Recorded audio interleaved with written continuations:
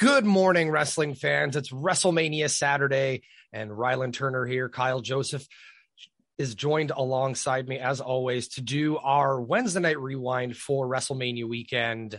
Kyle, are you feeling it? Can you feel it in your bones? Feel it somewhere, man. We're talking about I think we have a shout out to give before we talk about this particular show. Yes. Shout out to Kyle Tyson for choosing this show for us to review. He was the winner of our Royal Rumble pool in January. Thanks for this. This was pretty brutal. For the most part. I think there were some shining, glimmering moments. I don't know. How do you feel? Nope. We'll talk about a couple things, like moments, sure, but whole matches, not really. Yeah. That's the beauty of 80s wrestling is you get a little bit of and a little bit more. We always start these shows by talking about some little factoids that we found out about the event. A longtime listener and friend of the show, Rob, has submitted some facts for us for WrestleMania 2. And you know what, Kyle, I'm tired of this just being a fact segment. I think it's the first official time that we call this Rob's Roundup. All right. Factoids about WrestleMania 2 from Rob Smith. This is the only ever WrestleMania that took place on a Monday. It's such a bizarre thought. Hercules Hernandez was only 30 years old. He looked 52, but he was 30 years old at this pay-per-view. Fair. Okay. Combined attendance for all three shows was just under 41,000, which is amazing considering the combined attendance for both nights of WrestleMania this year. It's a different show, man. I guess. It's a different show. First of the two WrestleManias held in the LA Memorial Sports Arena. Elvira, who was on commentator in Los Angeles, was a big star at the time. What did you feel about the every location had a different female commentator? How'd you feel about this? Who? Like, I don't want to be dismissive of, so like to be fair, and this is just true, a lot of the commentary was pretty bad. I thought that I'm trying to remember the New York commentary was Vince McMahon and Susan St. James. Yes. And like Susan was trying. She was. She knew nothing about the product, though. You can tell that all of these women. That was ultimately the problem, is that she, like, I think the best fit of the trio was the Chicago group. Yes. I think Kathy Lee Crosby was perfectly fine in that group with Gorilla Monsoon and who else was Mean Gene? Yes. It was Gorilla Monsoon, Mean Gene. I thought that commentary team was fine. The LA one was what it was. It was a mess. It was a fucking mess. And like Vince can do a call, and like Susan St. James was clearly trying to get into it, but just couldn't, just wasn't quite up on it enough to be able to like be in that big way. Lee Marsh. Sorry, go ahead. And then LA was just something. Lee Marshall, who you may remember as a WCW broadcasting name, and actually a really big name in broadcasting in general in the U.S. It's a guy who I've seen in radio documentaries just talking about the business. So this is a guy who kind of was a journeyman in the broadcasting industry and made his way to WCW. He was the ring announcer for the LA show. Hogan and King Kong Bundy, the lead up was the exact same pretty much as Hogan and Earthquake. Bundy attacked him, splashed him, broke his ribs. And you won't see this on the broadcast anymore, but in the Paul Orndorff match, He looked at Mr. Fuji, made a very racial gesture towards him, and then flipped him off in Italian. George the Animal Steele was the only man to kick out of Savage's elbow. The first person to ever do it up until that point. Roddy Piper. Vince tried to sell it on commentary. Oh, absolutely. Yeah, this was a big deal. Roddy Piper and Mr. T had a terrible relationship, as well as a lot of the boys in the back did not like Mr. T because he was responsible. Basically, him coming onto this show cost Dr. David Schultz his big opportunity and WrestleMania headlining spot with Hulk Hogan, which I didn't know. That was the original plan, but as soon as they got a hold of Mr. T, plans changed. So a lot of the boys held a lot of ill will, I don't think fairly, towards Mr. T, considering that he didn't book the show. We'll get to this once we get into it. I think it's worth talking about how celebrity laden this show was. Yes. I asked Rob if the boxing fight was what it looked to be, which was a shoot.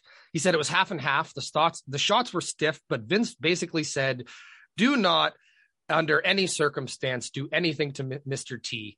And Mr. T, to his credit, was taking liberties with Roddy Piper, and Roddy Piper then hit him with a few stiff shots to kind of basically, he Brock Lesnar'd him. If this was Brock Lesnar and Braun Strowman, this was his slow down moment. After WrestleMania 2, Savage fought Steele twice more for the title and for Liz's managerial services. Then Savage feuded with Hogan for a bit after having, up until that point, the best WrestleMania match in 10 years at WrestleMania 3 with Steamboat. Andre at this time took a hiatus after this show to tour Japan and film The Princess Bride, but before coming back as one of the biggest heels in the business for WrestleMania 3. His health was starting to decline due to his hormone syndrome. After WrestleMania 2, he started wearing a singlet, which was, to a lot of people, may just be a giant thing, but apparently was to hide the giant back brace he had on his back, basically keeping him mobile as mobile as possible. Yeah. He was at this point starting to be pushed around airports in a wheelchair. Jesse Ventura and Piper both took a few months off after this. They filmed a couple of shows, talk show segments. So no one really noticed their absence because they did shoot a bunch of stuff before they left. Piper became a babyface when he came back for the first time and feuded with Adrian Adonis, who, he says here, unbelievably actually challenged Hogan for the world title quite a few times after WrestleMania 2. I just want you to wrap your head around that. Not one match went over 15 minutes on this show. The boxing fight was 13, which was the longest on the show. And this was the first Mania on traditional pay-per-view. Jake Roberts had only appeared on WWE TV once before this, 16 days prior. So this was technically his second appearance in the WWE. They made Piper tape his fists closed before the gloves were put on. Usually they're taped open, but they wanted to ensure that the reach of the glove, basically they just wanted to make sure that he wasn't going to fuck up Mr. T all too badly. Bret Hart was supposed to have a match with Ricky Steamboat, but found out last minute that they were switching his opponent to Hernandez instead of him. Terrible decision, but honestly, that match wasn't the most offensive thing on this show. But Bret Hart versus Ricky Steamboat, yeah, that would have been better. For 10 minutes would have been really good. Yes. The Battle Royale was Bruno's only WWE pay-per-view match. It had been stated by Jimmy Snuka, but not backed up by anyone else, that he was actually supposed to face Hogan at WrestleMania 2 instead of Bundy. He was gone by the summer. Hold on, I just lost my list here. He was gone before the summer, and nothing really got going. Ventura was leaving because he went on to Hollywood to get his SAG card. And he was trying to get the wrestlers at this point to unionize, which obviously pissed Vince McMahon right off. This one right here is the biggest one. And you'll laugh at this last point. Bobby Heenan had 2 broken vertebrae in his neck at this show. He was in the hospital in Tampa and was told he needed emergency surgery. The office told him that he would be fired if he missed the show, so he flew out the morning of the show, took all those bumps at the end of the match, and then flew right back the next morning for emergency surgery. This was the only WrestleMania with a traditional steel cage match. There have been 3 other cage matches that were all Hell in a Cells and had The Undertaker involved. And Rob's last point was that was actually a question on WrestleQuisdom. Interesting. So he wants us to name the other 3? It's Triple H and The Undertaker, Big Boss Man and The Undertaker, and Shawn Michaels. No, because they never did the Hell in a Cell at WrestleMania. No, they never did it at WrestleMania. I'm trying to go through my Undertaker matches. It wasn't Edge. It wasn't Punk. It wasn't Kane.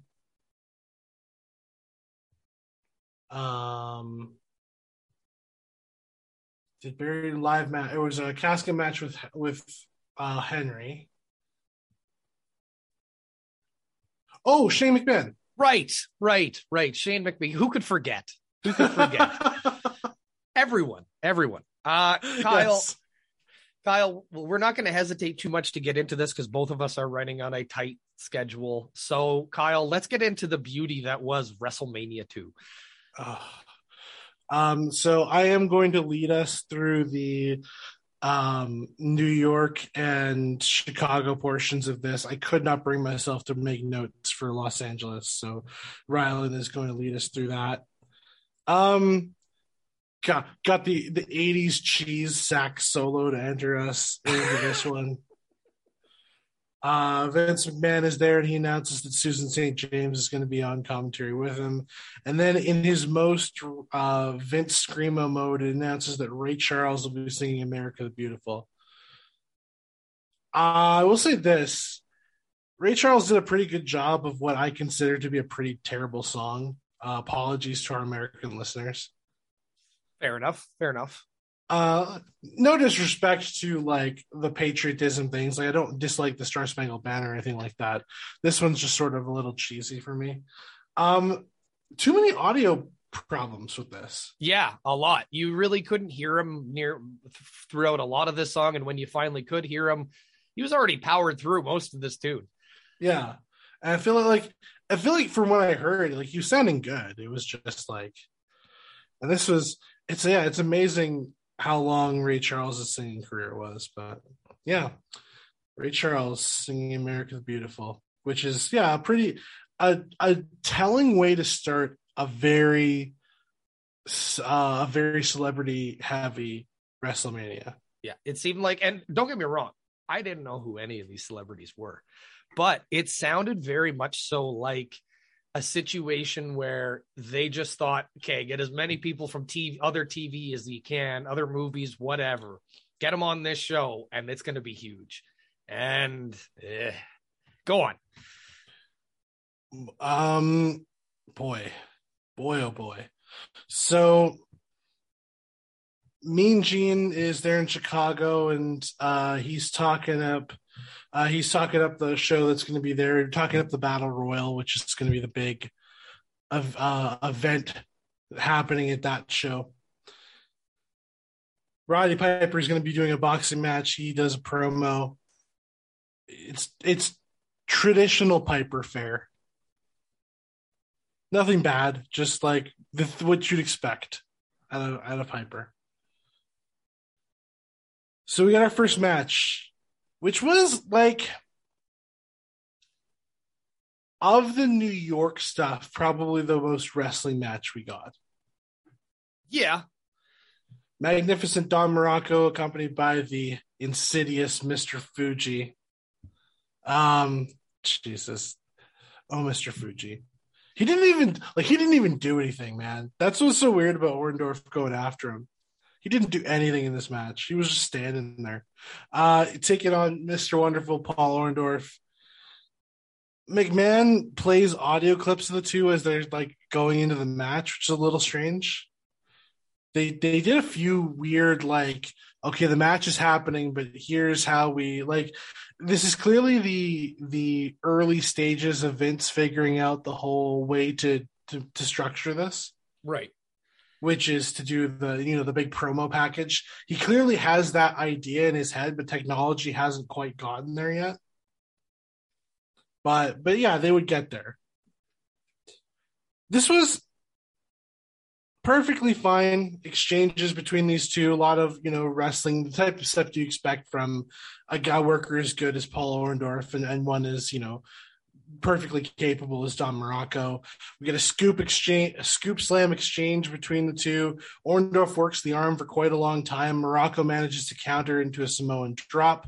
Then they brawl to the outside, and oh boy, it's a double count out. I guess Don Morocco couldn't lose in this town. The brawl continues to the outside, and the fans chant bullshit. Early stage bullshit chants in the 80s. Yeah. This was only 4 minutes long. It was perfectly fine until the schmoz, and then it was a schmoz. Mr. T's cutting up a promo. He's there with Smoking Joe Frazier, among other people. It's I don't even know if it's standard Mr. T fare. It's barely comprehensible. It really is at this point. That like his Hall of Fame speech felt more coherent. Yes. George the Animal Steel versus Macho Man Randy Savage, who is accompanied by Miss Elizabeth. Intercontinental Championship on the line. I will say this. How long was George the Animal Steel a face? I don't have that information in front of me, but like, I don't want to be that guy. Between the two of them, Randy Savage looked more like a face. Yeah. And it was weird because they were both simultaneously, like, the commentary was clearly on the side of George Steele, even though he was biting Randy Savage, classic face maneuver. Right. And they were also making fun of his chest hair. This is where I really started to notice that at this point, I was like, oh, I feel like this commentary is going to be really rough throughout the night because it just. Oh, and it was. Macho Man runs away for probably the first half of the match. Steele catches him and bites his leg. And then Steele lifts and tosses Savage. He goes around looking for Elizabeth, which allows Savage to get the beating on him. He gets a top rope dive, which looked really rough. That got a 2 count. Then Savage hides under the ring, and he attacks Steele, but he gets bitten again. He then goes to the crowd and gets some flowers and hits him with flowers, but Steele hits him back with flowers. At this point, babyface George the Animal Steel starts tearing open and eating the stuffing out of the turnbuckle pads. Classic face offense right there.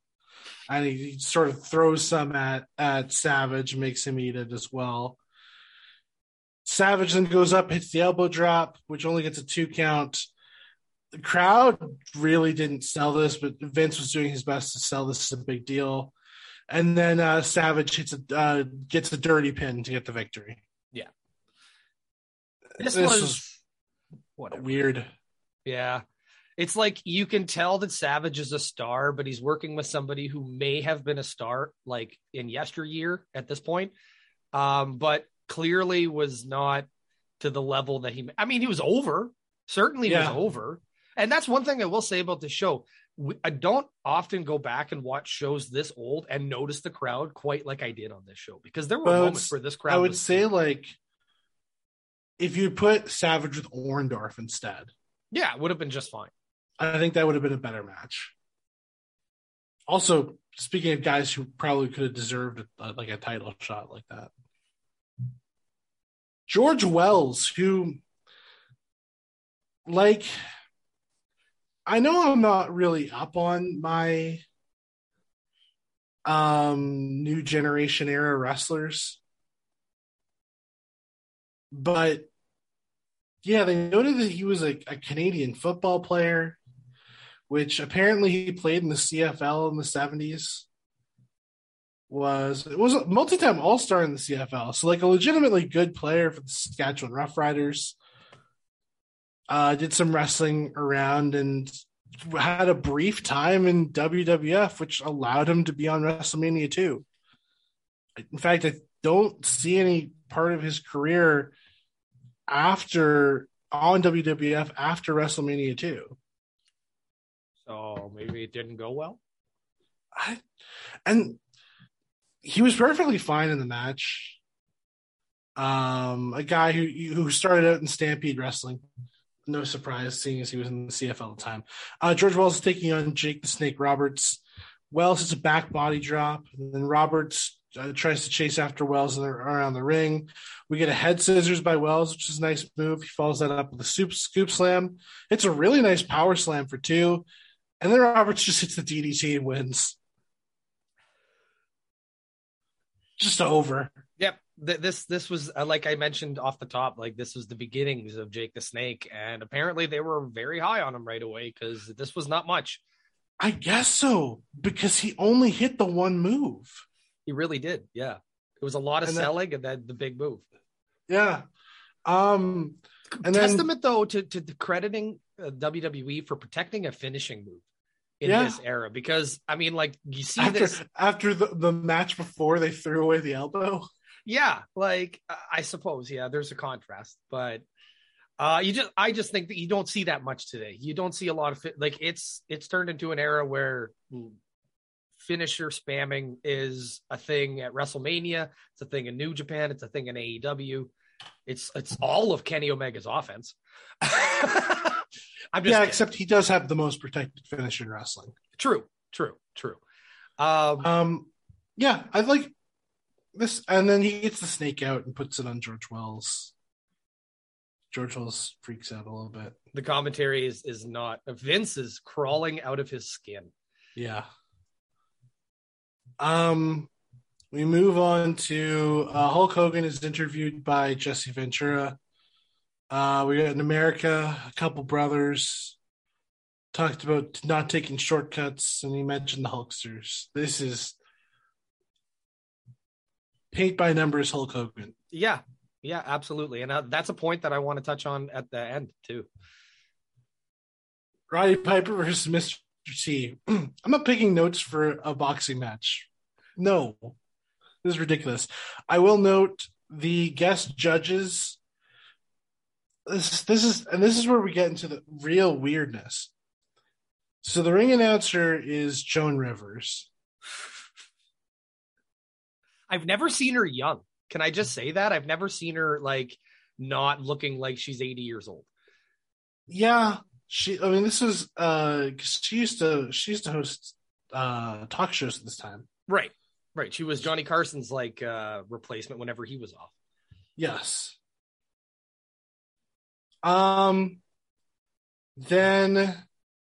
they have the guest judges who are Daryl Dawkins, who's an NBA player, is known as a very, very good dunker. Cab Calloway, who that's a dated reference even for 1986. He's a musician. And G. Gordon Liddy, who the name rings a bell, but does not really register. Geez, that's so weird. He was involved in as an FBI agent involved with Watergate. There you go. Fair enough. Jesus. Wowzers. All right. Yeah, I guess he was convicted of burglary and conspiracy. And then he got out, and then he became a talk show guy. Okay. Okay, sure. America. America. This isn't even peak America. We get that later. That comes to Chicago.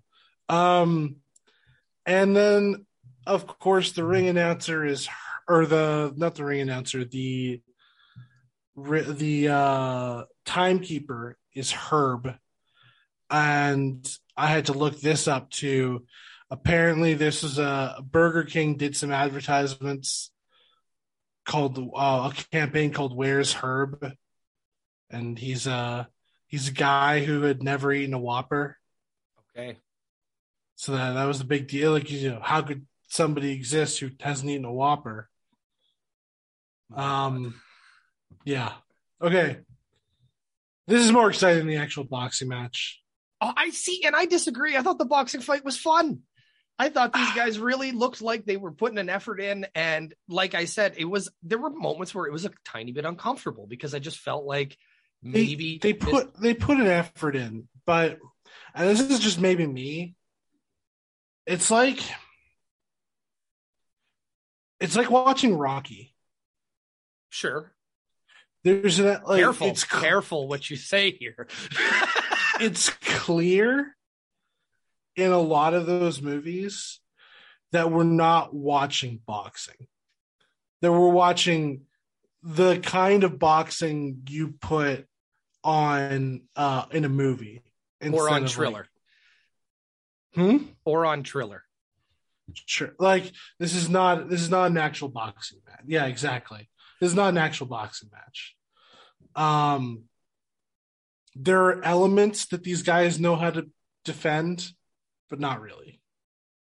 That's the biggest thing, is that defense in a TV boxing match, defense goes right out the window.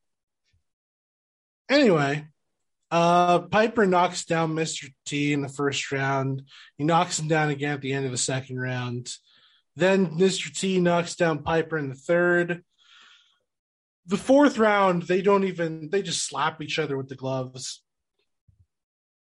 And then Piper hits a scoop slam, which gives Mr. T the DQ victory. This sucked. I'm sure you disagree. I don't necessarily disagree. It was silly. And I feel like you could have got way more use out of Roddy Piper had he been in an actual wrestling match.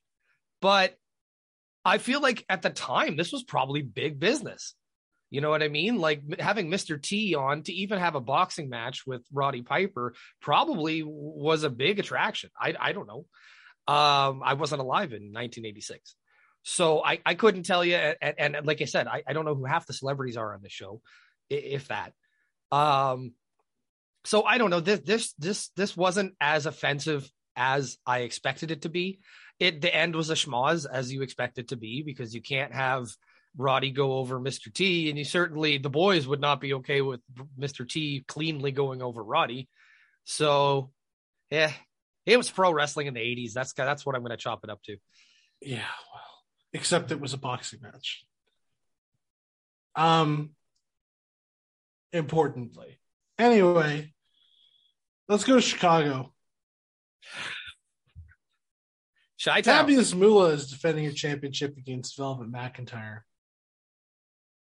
I'm okay really not touching on any of this. This was the fastest paced match in the entire show. Mm-hmm. Moolah hit some very quick arm drags.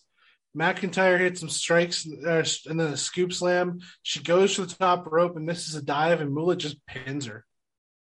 No move, no maneuver, just pins her over. What a waste. These two are actually legitimately working a quick match, which on this show was a breath of fresh air. It really was. It's minute 25 though. Minute 25. Why even bother? These are the only women to wrestle on the show. I think this was Moolah's long title reign. I think this is one part of her years long reign. Yeah, this is dumb. Speaking of dumb. Oh God. Freddie Blassie is accompanying Nikolai Volkov, who is taking on Corporal Kirchner, a guy I've never heard of. Um, who America, the America. Um, they called this a flag match, but it was just a normal match where there were flags in the corner. Because I was really not looking forward to a flag match, but this was somehow worse. Um, Volkov takes control early. Kirchner fires back with a couple like punches. Then Blassie tries to throw the cane to Volkov, but Kirchner catches it and hits Volkov with it and pins him. And the crowd went wild. They got their America. Yeah. This was thank God it was 2 minutes. I give this 4.5 Americas out of 5. Speaking of stupid. Oh boy. So it's not enough to have a battle royal where there's wrestlers. You have to have football players too, because what would be the point otherwise? The WWF versus NFL Battle Royale. This is the thing. A number of like notable wrestlers from this era: Pedro Morales, Tony Atlas, Danny Spivey, Big John Studd, the Iron Sheik, Bruno Sammartino. Yeah, Bruno coming back after what seemed like I mean, I don't know what his relationship was with the company at this point, but like Bruno's a star of the 70s, and he looked it at this point. He looked like he was a little bit past his prime, but the Killer Bees and the Heart Foundation, right. And of course, Andre the Giant. The NFL players, nobody really worth noting, with the exception of William the Refrigerator Perry. Right. It was. And this is 1986. Was this? Yeah. So this is fresh off of his 85 Bears championship. Which happened a little over a year before. And certainly was over with the crowd. Oh no, sorry, not a little over a year. This would have happened the crowd was big into this. This would have happened a couple months ago in February. Well, they would have won that championship. So yeah, this is a big deal, very fresh Perry. He looked in great shape. Yeah. Oh yeah. That he was bumping all over the place. He was I don't know if they did any more with him after this, but like I would have. Yeah, me too. Especially if you're gonna circulate in the Chicago market at that time, it would have been money. Some big deal guest referees, Hall of Famers in the NFL, Too Tall Jones and Dick Butkus were guest referees for this. And because we got to get a good 80s reference in, the timekeeper for this was Clara Peller, who was the actress who did the Wendy's Where's the Beef commercials. Yeah. They found the beef. It's in this match. Yeah, that's the thing. Is they mentioned that she found the beef.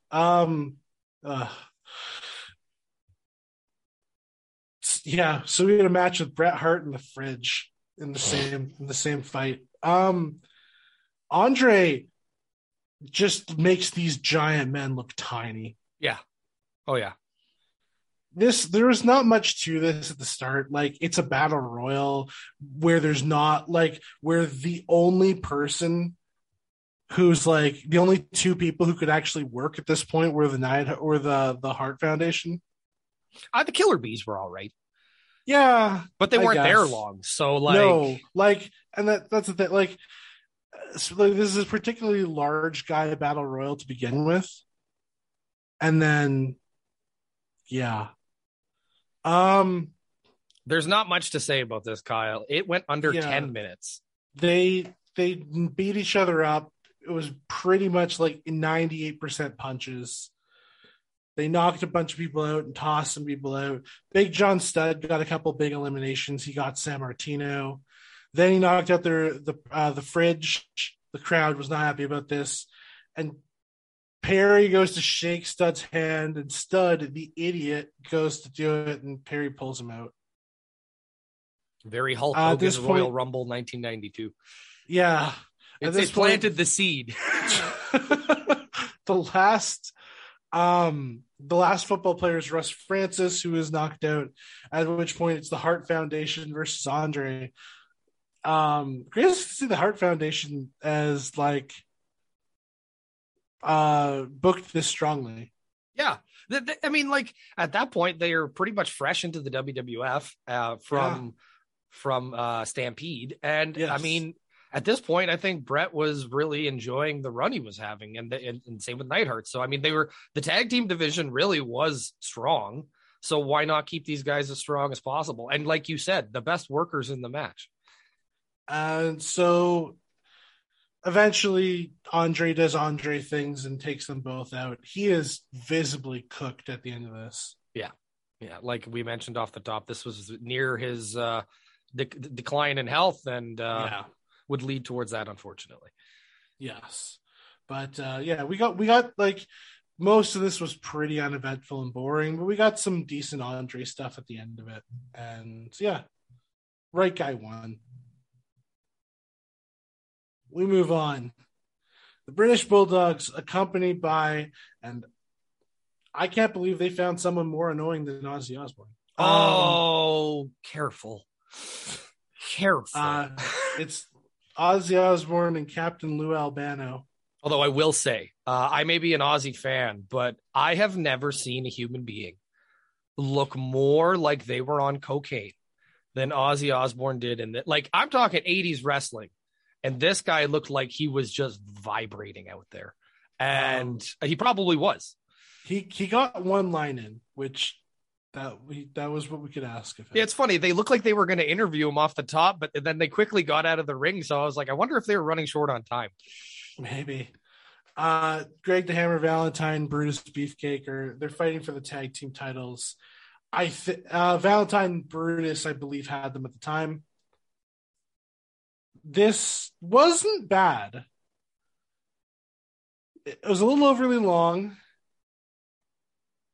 I guess, yeah, they called themselves the Dream Team. Johnny Valiant was in their corner. Valentine and Smith go back and forth for a while. Dynamite Kid gets in, can only get a 2 count. He gets a snap suplex. They isolate the Hammer for a while. Smith hits a big suplex for 2. Beefcake finally tags in. They get some more offense, and I'm not being very descriptive because this is 80s wrestling. Yeah. There's only so many moves that exist at this point. Dynamite Kid got a couple big slaps. He managed a small package. He still can't find a way to pin. We had a long exchange of moves. These two teams go back and forth. I thought for a bit there was going to be a schmoz because the chaos starts to ensue. When Valentine is low blowed, they end up fighting to the outside, but they get back into the ring. Smith power slams Valentine for 2, hits a suplex for 2. Then Dynamite Kid goes up on the top rope and he's just like tossed off. And Smith hits, I want to say a gorilla press slam. Yeah. And picks up the victory. This was fine. Yeah, it's one of those moments in history. It's the first time the Bulldogs won the tag title, so it's one of those moments that stands kind of the test of time. And we've all seen the Ozzy Osbourne, the British Bulldogs forever, a million times. And yeah, I had no problem with this one. 13 minutes is a bit long for the match. I feel like that could have been shaved off and given to somebody else, but certainly nobody in this segment of the show, because Kyle, time to go to Los Angeles. Oh, California knows how to party.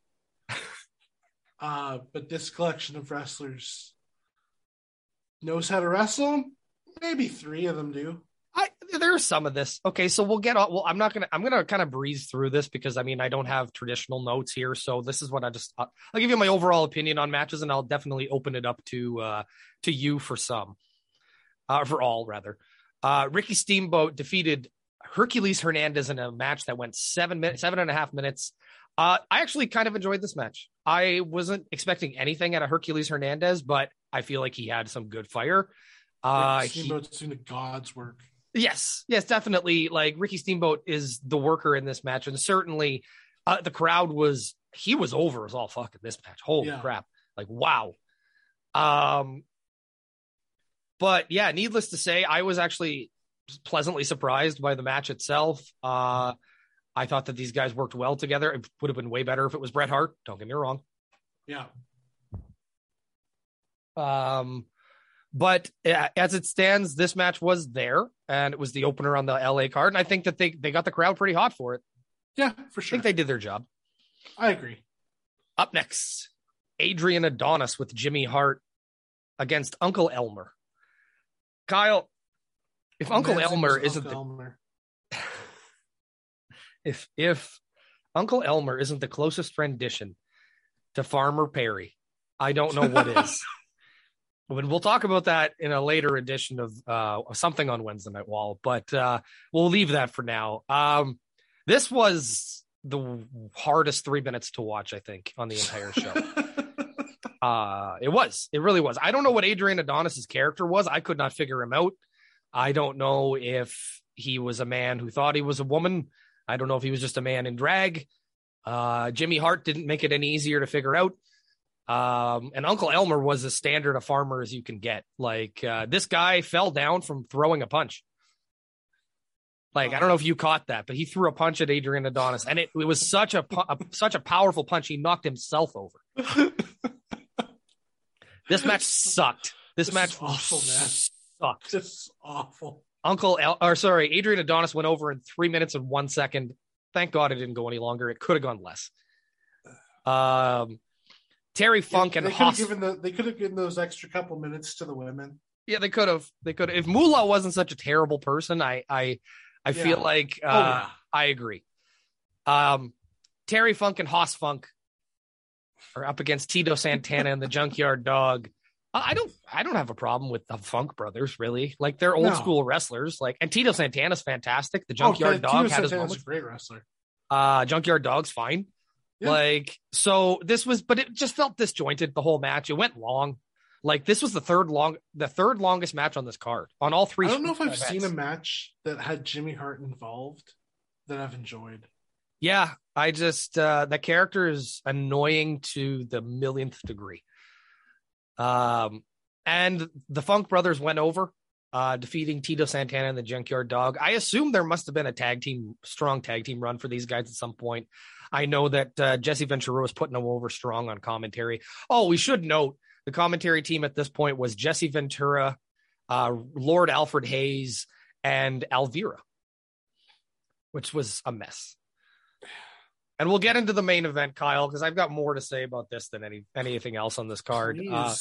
By all means, man. Hulk Hogan up against King Kong Bundy in a steel cage. Bundy's accompanied by the very broken neck Bobby Heenan.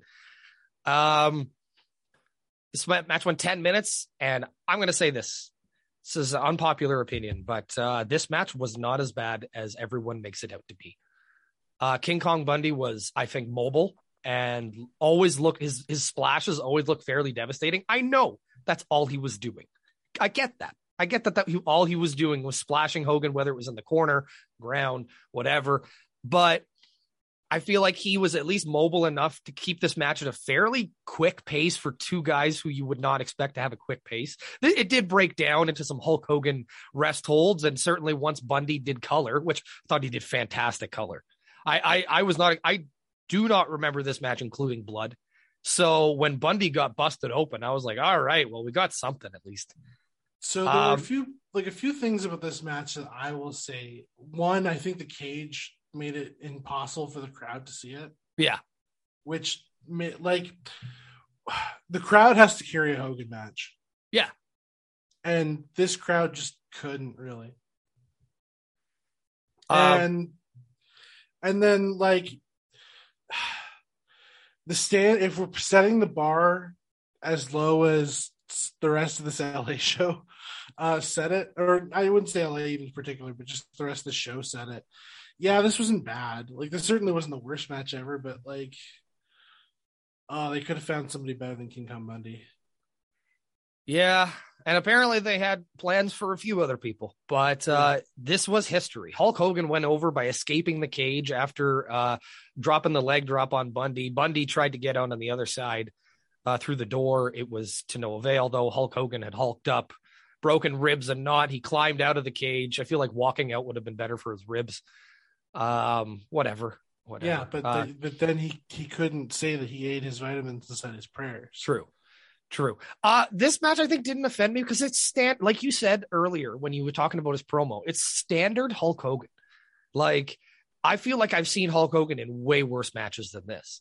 Yeah, that's true. And I will say we've reviewed worse Hulk Hogan matches than absolutely. Absolutely. So that is WrestleMania 2, everybody. There's going to be a lot of plugs at the end of this show. So Kyle, what are you going to give this show? Oh, man. I do want to get into the aftermath. After the match, Hulk Hogan then grabbed Bobby Heenan, threw him in the cage, and beat the fuck out of this guy. Like, this guy was bumping around like Dolph Ziggler. Like, this was insane. Like, when he threw him into that cage, Kyle, knowing now that he had a broken neck, I was like, what the fuck were you thinking?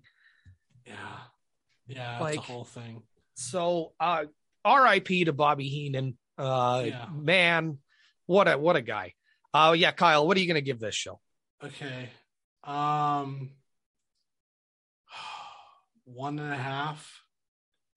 Like, this.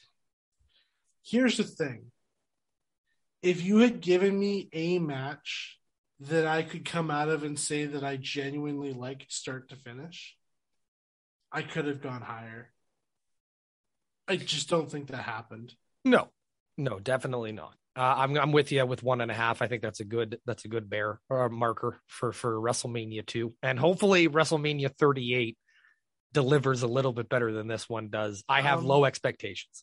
I have higher expectations than this, but yes, but the thing about it is that I don't want to spend too much time on this, but it's like, for me, I feel like this feels like Vince McMahon getting the pieces together for what would become WrestleMania, but this didn't feel like WrestleMania.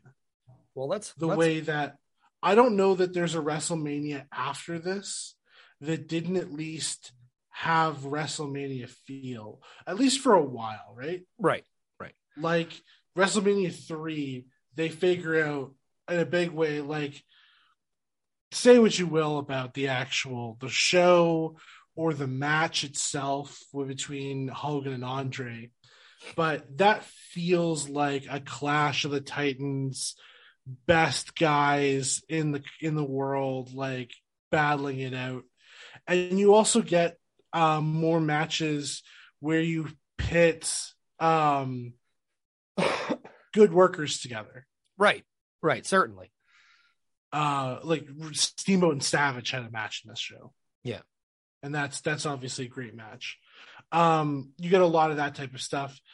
Whereas this just felt like a super card because all the wrestlers were here, but it didn't feel like a WrestleMania, if that makes sense. Yeah. And I think too that we as viewers of the product also have kind of grown accustomed to what WrestleMania feels like now. So very well, this could have felt like WrestleMania in 1986.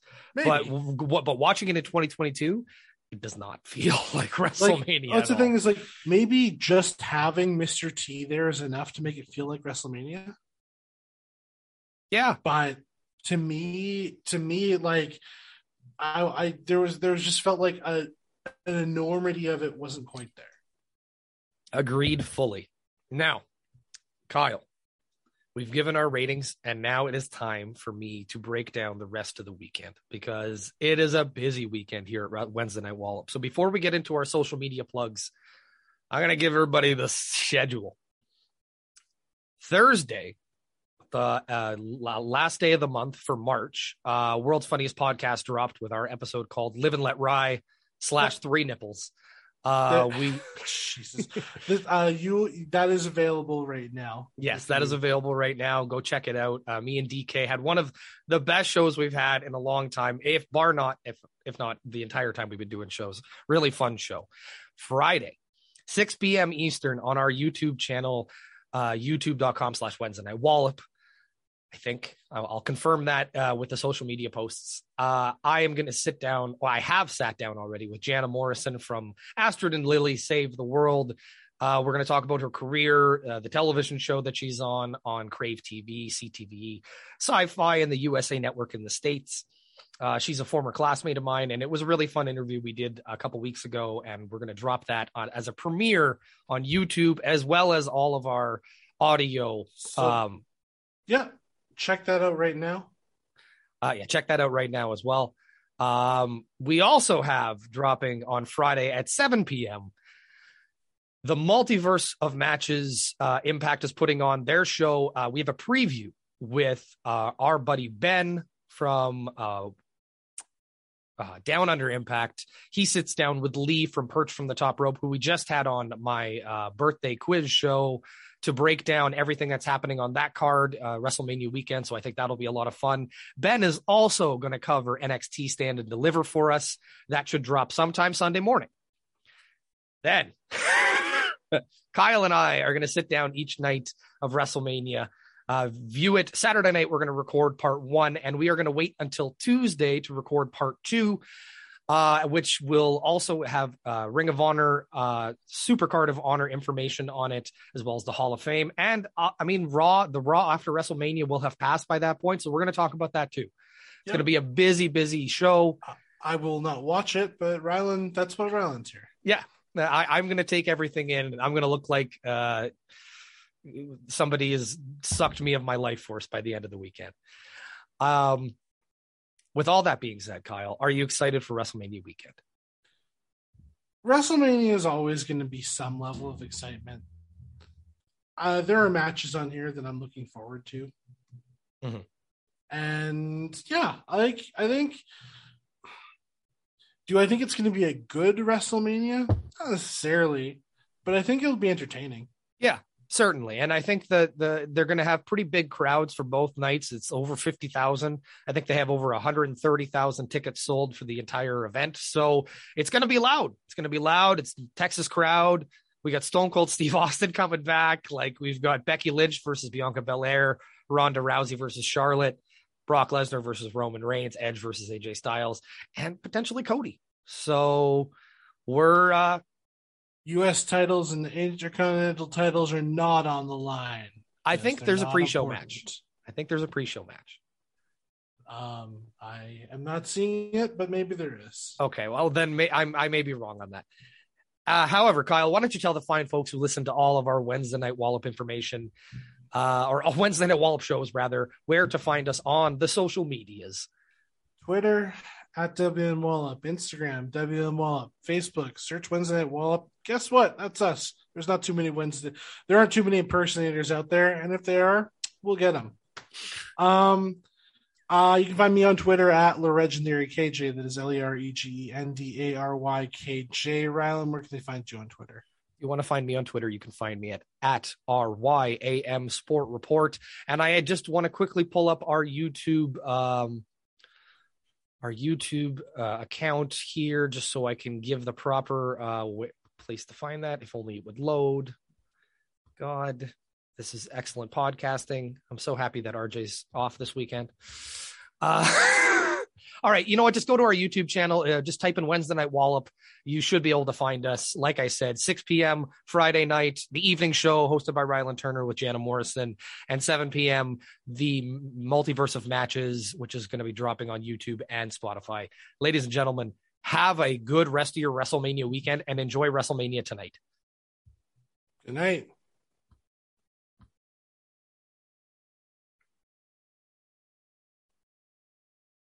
Oh.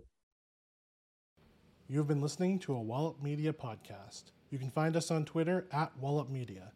The hosts of our shows are Rylan, Kyle, and DK. You can find Rylan on Twitter at Rylan Wallop and Kyle on Twitter at Kyle Wallop. Production is by RJ Spearin. You can find his work at facebook.com/SpearKingCO. Logo designs are by Maisie Mulder. You can find her work on her website, MaisieMulderDesigns.com. Our podcasts are hosted by Acast. You can listen to them on the podcast catcher of your choice or on our website, shows.acast.com/wallopmedia.